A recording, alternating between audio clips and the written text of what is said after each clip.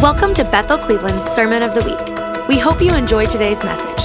For more information on this podcast or how to get connected, go to bethelcleveland.com. Hey, this is Flourishing. What is it called? Flourishing? Can we pull it up there?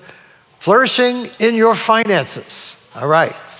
I couldn't remember how we quite said that. We're going to spend this entire month, 4 weeks actually, right up to Labor Day weekend, talking about finances. And we're going to help you. The more people that I've talked to, I've realized some people have got in real tough situations. And people tell me all the time, young and old. I sat with a 61-year-old man probably about 4 weeks ago. And we're talking about other things. And all of a sudden they brought up money. And they started talking about money. It got kind of quiet. It felt a little, awkward, because you could tell this was an issue in their house. And here they are, 61, and they really have not been able to save anything or invest in anything. They have a small business they run. They do well. He makes a living at it. But if something happened to him or he got sick, they wouldn't have that income at all. And they would be left without any income, and they're great people. They're good Christians and all that. But here they've gone all the way to age 61 and just things happen. Time passes fast, that goes. And they're stuck in a tough situation. And so I started talking with them. And then it started rolling in. No one knew that I was talking to that person. But right after that, in a very short period of time, many people started coming to me and talking. I'm thinking, this is a real problem. Now, I know that. And that's why we try to teach on this a couple times a year. But I want to take a full month and just talk about some basic things and why money is so important. It's not important in the sense of the eternal values of it, but it is kind of related to that, and I'll describe that over the next few weeks. And today I want to talk about a certain aspect of it, but I'm starting off in an unusual place. I want to talk a little bit about love. I want to talk about the association of love and money. My wife, she says this all the time, for love or money. I think it's a Canadian expression. When she's frustrated, she goes, for love or money, I think that's in choice of, it's an exchange of using a swear word or something, and I appreciate that, So I thought, what is that, love and money? So I looked it up, and there's this ancient correlation between love and money. The love of money, of course, is the easiest one. The love of money is the root of all evil. It doesn't say money's the root of all evil. It says the love of it. And so you gotta watch as you're making more money that you don't fall in love with this thing. There is something very attractive about money. And when you start making money and, obviously you're in the bill paying mode when you're younger. And, but then you get to the point where there's some extra, and you start thinking, wait, what do I want to do, and how do I want to spend my money? And what's on my bucket list that I'd like to have or be a part of or whatever. And so hopefully over a lifetime, you're getting more and more of that. You're investing it. And in America, God bless America, and in Canada also, they give the opportunity for this thing in Canada called RRSPs, which are basically like an IRA in the United States, or 401(b) or 401(k). These are all ways to invest, and people invest in those. And the best idea, by the way, I'll just throw this in there, is to invest in your 20s. Invest in your 20s and learn how to live with less income, pull back. I did it when I was, 27, 28, something around there. And I just started putting money into a fund, dollar cost averaging, same amount every month. When I'd get a raise, I'd put a little more in. And, I didn't get a lot of raises, but I'd put a little more in there. I usually had side jobs, side hustles. I'd put more money into that because to me, it was prophetic. Now, I know that stuns some people like, what, prophetic? That's fleshly. Why don't you trust in God? He's going to be there when you're 65. Yeah, and he's going to be there at 65 saying, you should have saved some money. And that's what he's going to say.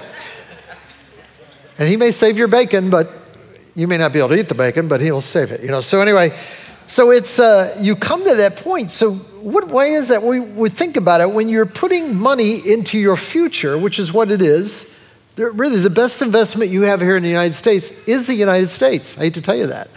It's the best investment. And so when you sow into that, the companies of this country, bonds, stocks, whatever, you're sowing into the future of a nation and its stability, and your money's growing. Sometimes it grows minus 2%. There are times like in 2008, but you wait, you just keep on, you ignore what's going on, you keep putting, whether high, whether low, it's called dollar cost averaging, and when you get 65, 70 years old, you have enough money that you're not threatened by it. In fact, you're able to give generously to people like you've never had before. So it's an amazing process, this amazing effect of the percentages and the percentage of growth that happens over a lifetime.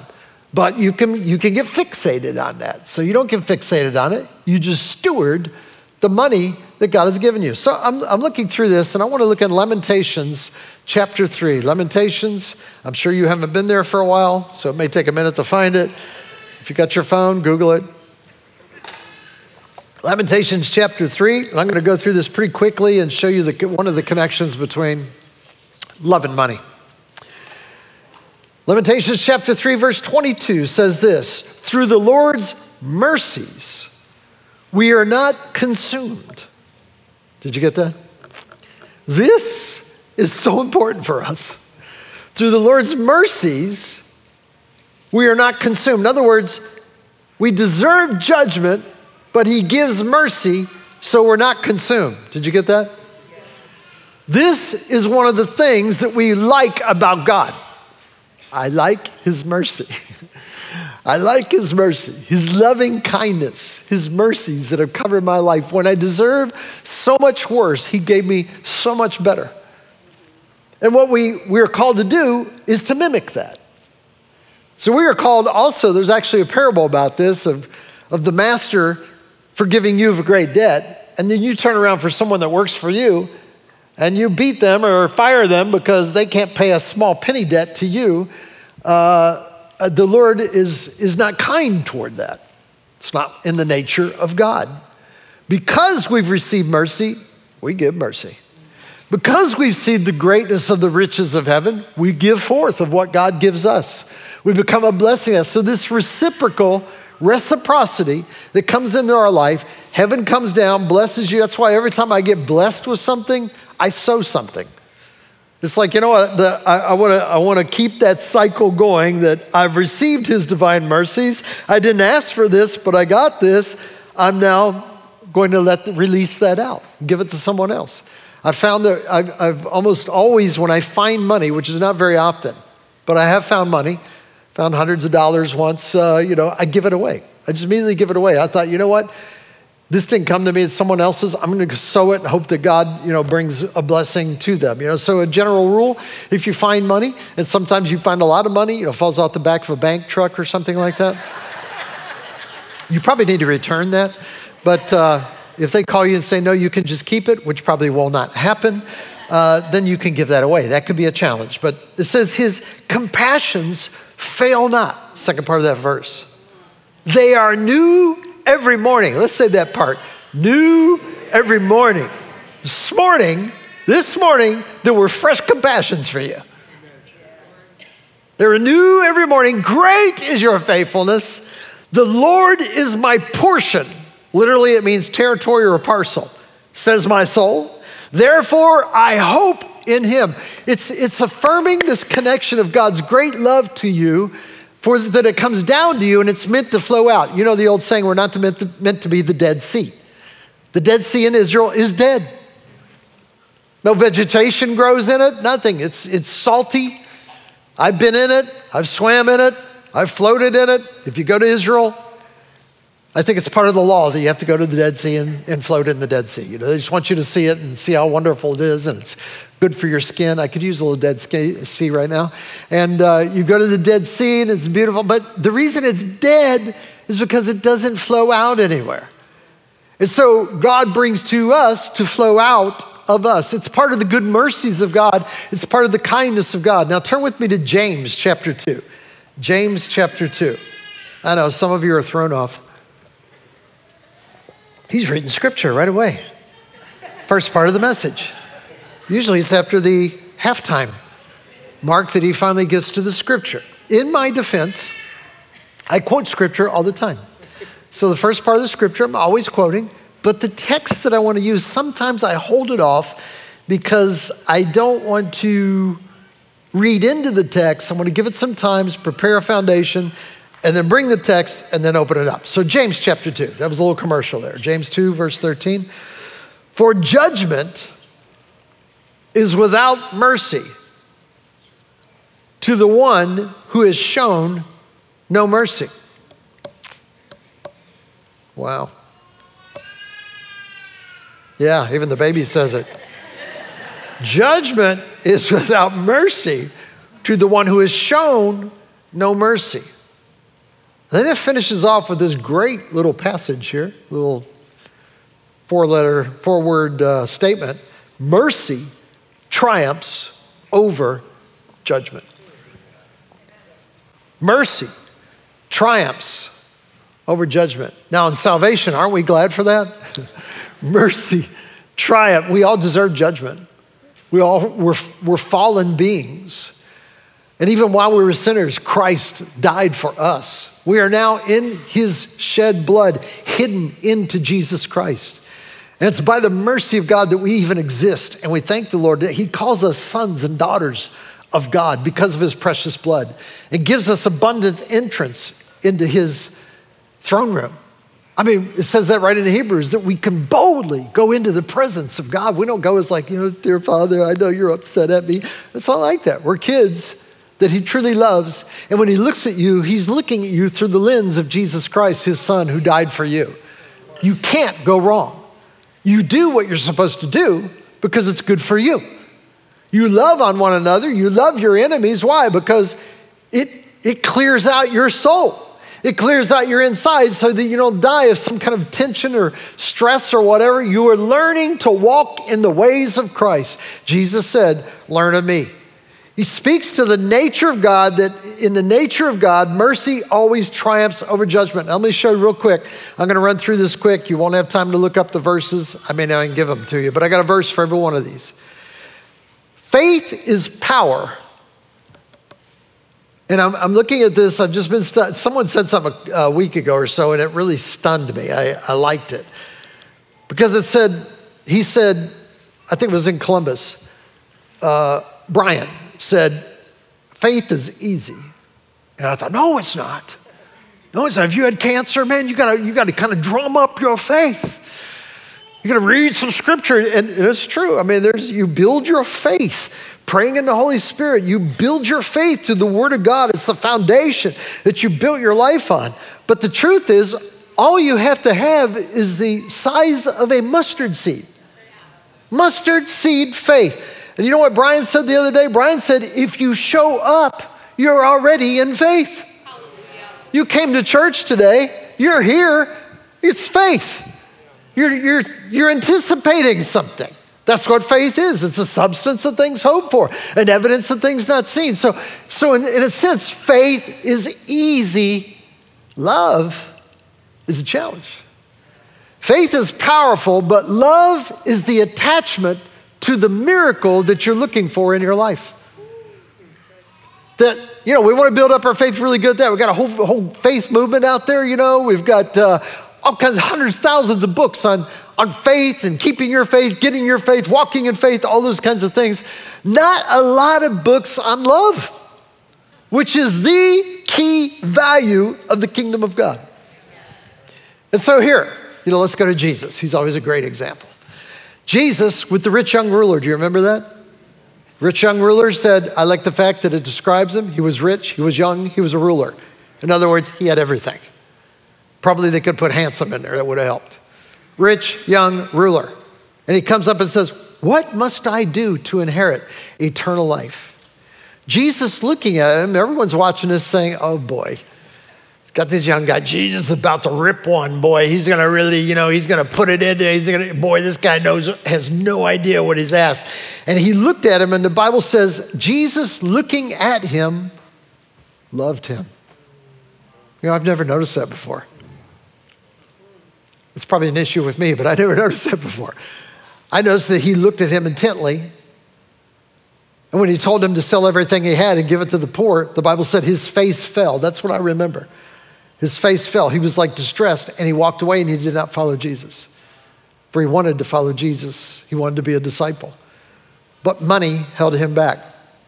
But the point I want to make here is Jesus looked at him, and love connected the miracle. When you look through the New Testament with Jesus, when you see that he expresses love for someone, has compassion for someone, a miracle is about to break out. The second one is he saw multitudes and was moved with compassion and healed them all. It doesn't mention faith. It's the heart being moved. A leper came to Jesus. Jesus was moved with compassion. He said, if you will, you can make me clean. You know what Jesus said after that compassion move? I will. Be thou clean. Boom. He was healed. Jesus, seeing a multitude, had compassion, again, in Matthew 9. And the disciples asked what was wrong. And he says, they're like sheep without a shepherd. I mean, his compassion goes when he sees that you're wandering. His passion sees when you have no guidance. His passion, we think he's going to be upset. He's going to be angry at me. He is moved in love towards you in those moments when you're in a tizzy and you don't know what to do. His compassion is moved for you. And if you invite him in, you spend time in the presence of God. The love of God, the compassion Jesus has for you can heal you.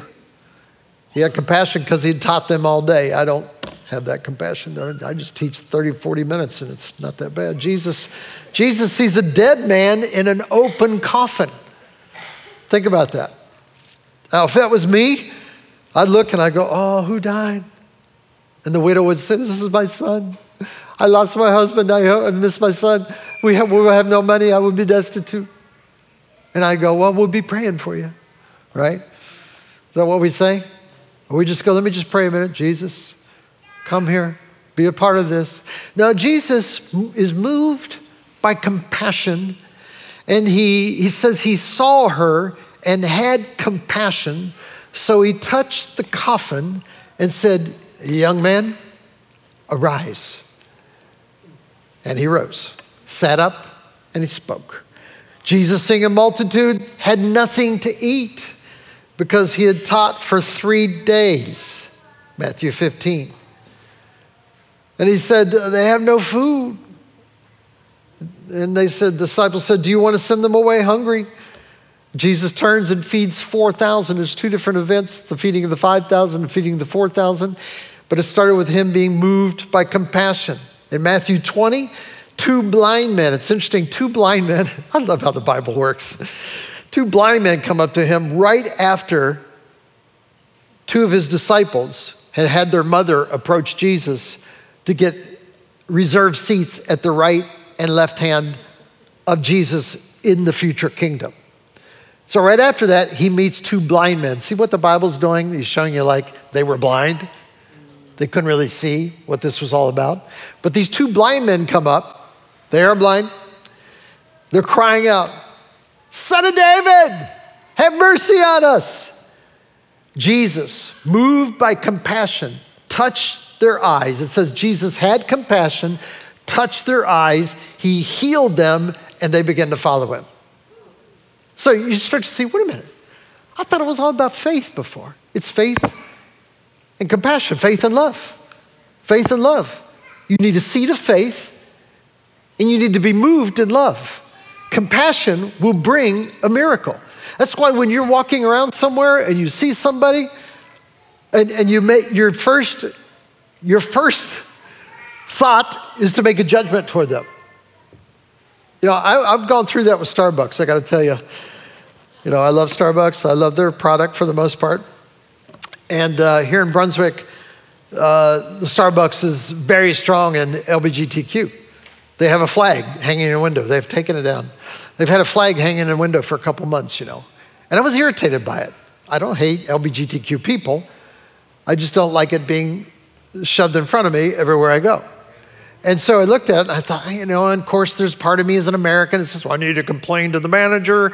I need to, not buy here anymore. All that came to my mind and I decided, what would Jesus do? Would Jesus go to Starbucks? I had to really think about that. And if he did, what would he do? And so anyway, when I started getting that through my head and processing, I started getting compassion for the people that work there. I started chatting with them. I saw this in Columbus. I was down there speaking, I don't know when it was. Everything's all mixed together, right? 2 weeks ago, I think. Well, last week, I don't know. 2 weeks ago. And one of our guys, I was kind of off campus there where the place was, and it was a conference, so there was some of our people there. One of our guys who's on the ministry team from the Middleburg Heights campus, big guy, he comes in, and I'm waiting for my coffee. So he didn't see me over there.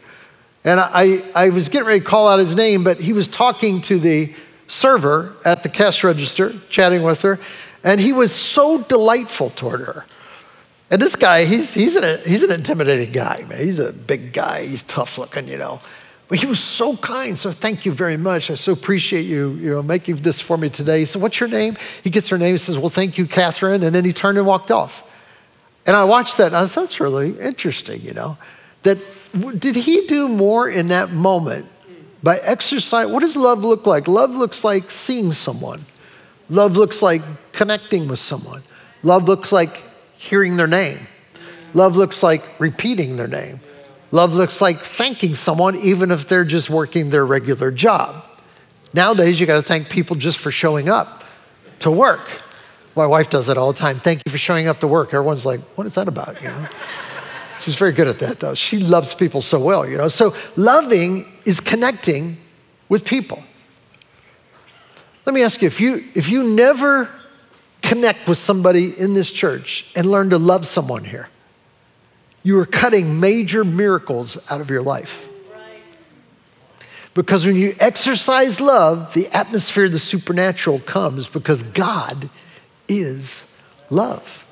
And so I've been meditating on this and think, Lord, Steve-O needs some help on this here, greater compassion, greater focus on where people are and what they're doing. I was just talking to somebody this week, somebody who's very popular in our church, well-known in our church. And she said something to me that I knew but was reminded of it.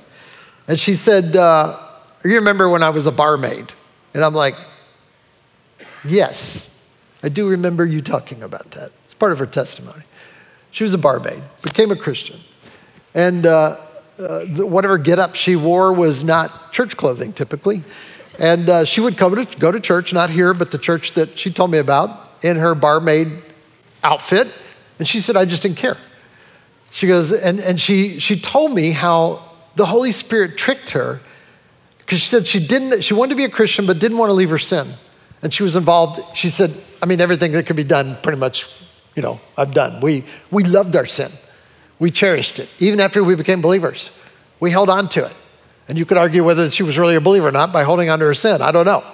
But she's still holding on to it. But it came one Sunday when they were getting ready to baptize. And for some reason said, I don't know why, but they called for people to be touched by the Holy Spirit. And I went up. She got touched by the Holy Spirit so powerful that it broke all that off of her. And love started pouring out of her. Now, when you know her now, you're like, wait, let me get this straight in my head. This was you, and this is you now.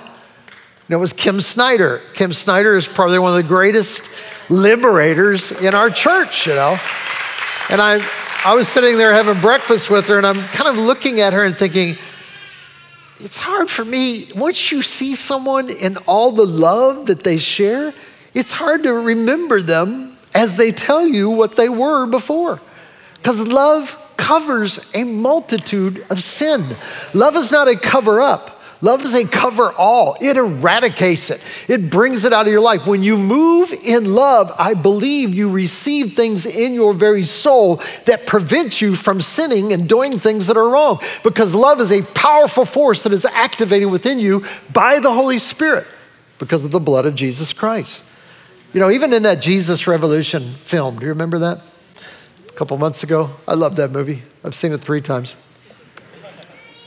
What I love about it is the fact that the religious spirit in the church could not go where love was.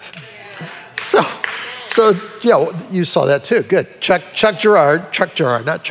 Smith. Chuck Smith, he invites all the hippies that came in. He said, I want to thank everyone, all of you for being here because they invaded this little church, And you can see the people that are not hippies. It's pretty easy observation back in the late 60s, early 70s, People tended to dress up really nice at church, and then hippies did not dress up really nice at church, and you were lucky if they had shoes on, and they didn't smell so great.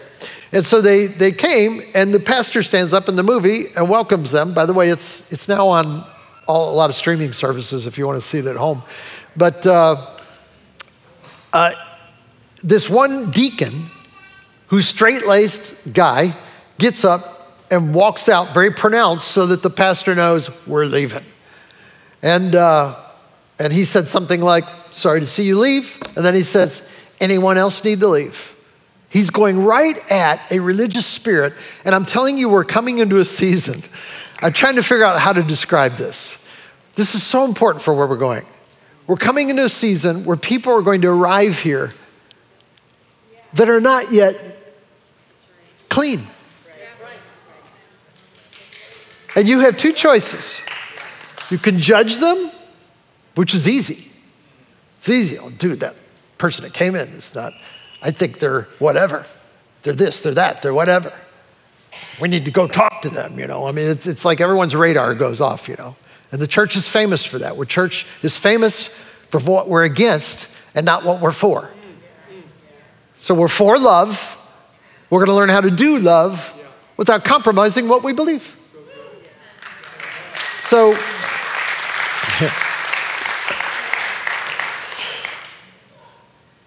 people are going to come in and we're going to be challenged. And what I'm trying to do right now, because I'm a critique. I spent 9 years as a business trainer, and the point of business training was to seek and find the weakness and speak life into that weakness in order to elevate what they're doing in their business, you know. And so you, especially in public speaking, you would correct on the spot. That's what they signed up for. They paid thousands of dollars to come and have me tell them what they're doing wrong. So when they would stand up there and they would do something that was obviously wrong, you know, like keeping their hands in their pockets all the time or constantly rubbing their forehead, you know, like this. People do all kinds of stuff, pull their ears, you know, rub their nose, all kinds of things. I'd have to stop and say, okay, now bring your hands down to your side, continue. What were you saying, you know? So it's looking for how we might repair. You know, that really slipped into my Christianity.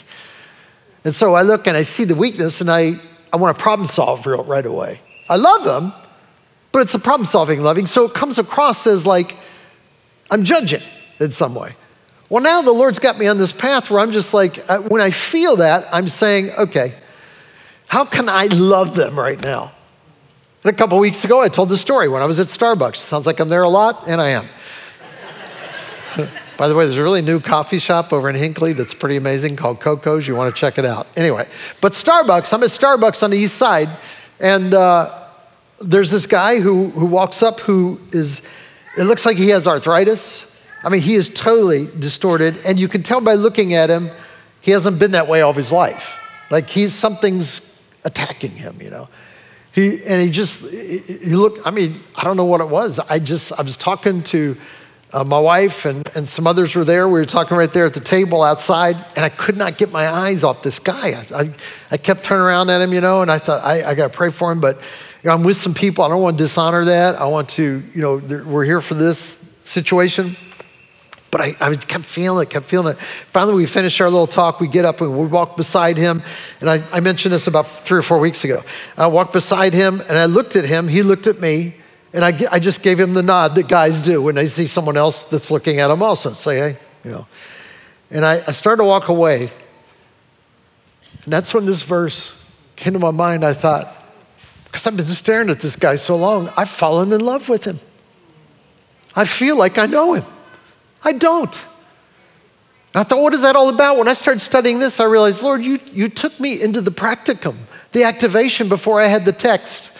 Now I got the text. I understand what you're doing. You know, you sometimes need to hang with someone long enough until you fall in love with them. It can take seconds because it's the Holy Spirit. It doesn't have to be a long relationship. All of a sudden, you love them where they are. You love the potential of God in them. And when you do, you're setting yourself up for a miracle. As soon as I prayed for this guy, and I was, you know, I'm in hope, I'm in faith. I'm thinking, Jesus, do something here. And the love was a new thing to me that in that mix, you know, I hope, I faith, but yeah, I got real passion for this guy. I want to see him healed, you know. And I prayed over him. He gave me permission. I laid a gentle hand on his shoulder. He did not get up and walk away, but he was touched emotionally.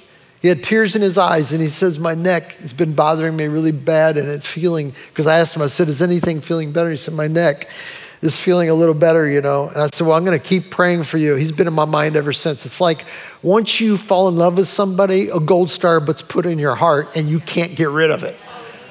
You keep thinking of the person. You're fixated. Now, God's called us to be in love with probably hundreds of thousands of people. So get used to it. As people start coming in, there could be initial judgments. Put it aside. Wait in the Spirit. Contemplate what life they might be living. And I'm telling you, the love will come for them because the Holy Spirit wants you to have that level of love. Everyone, let's stand up together if you could. Oh, wow.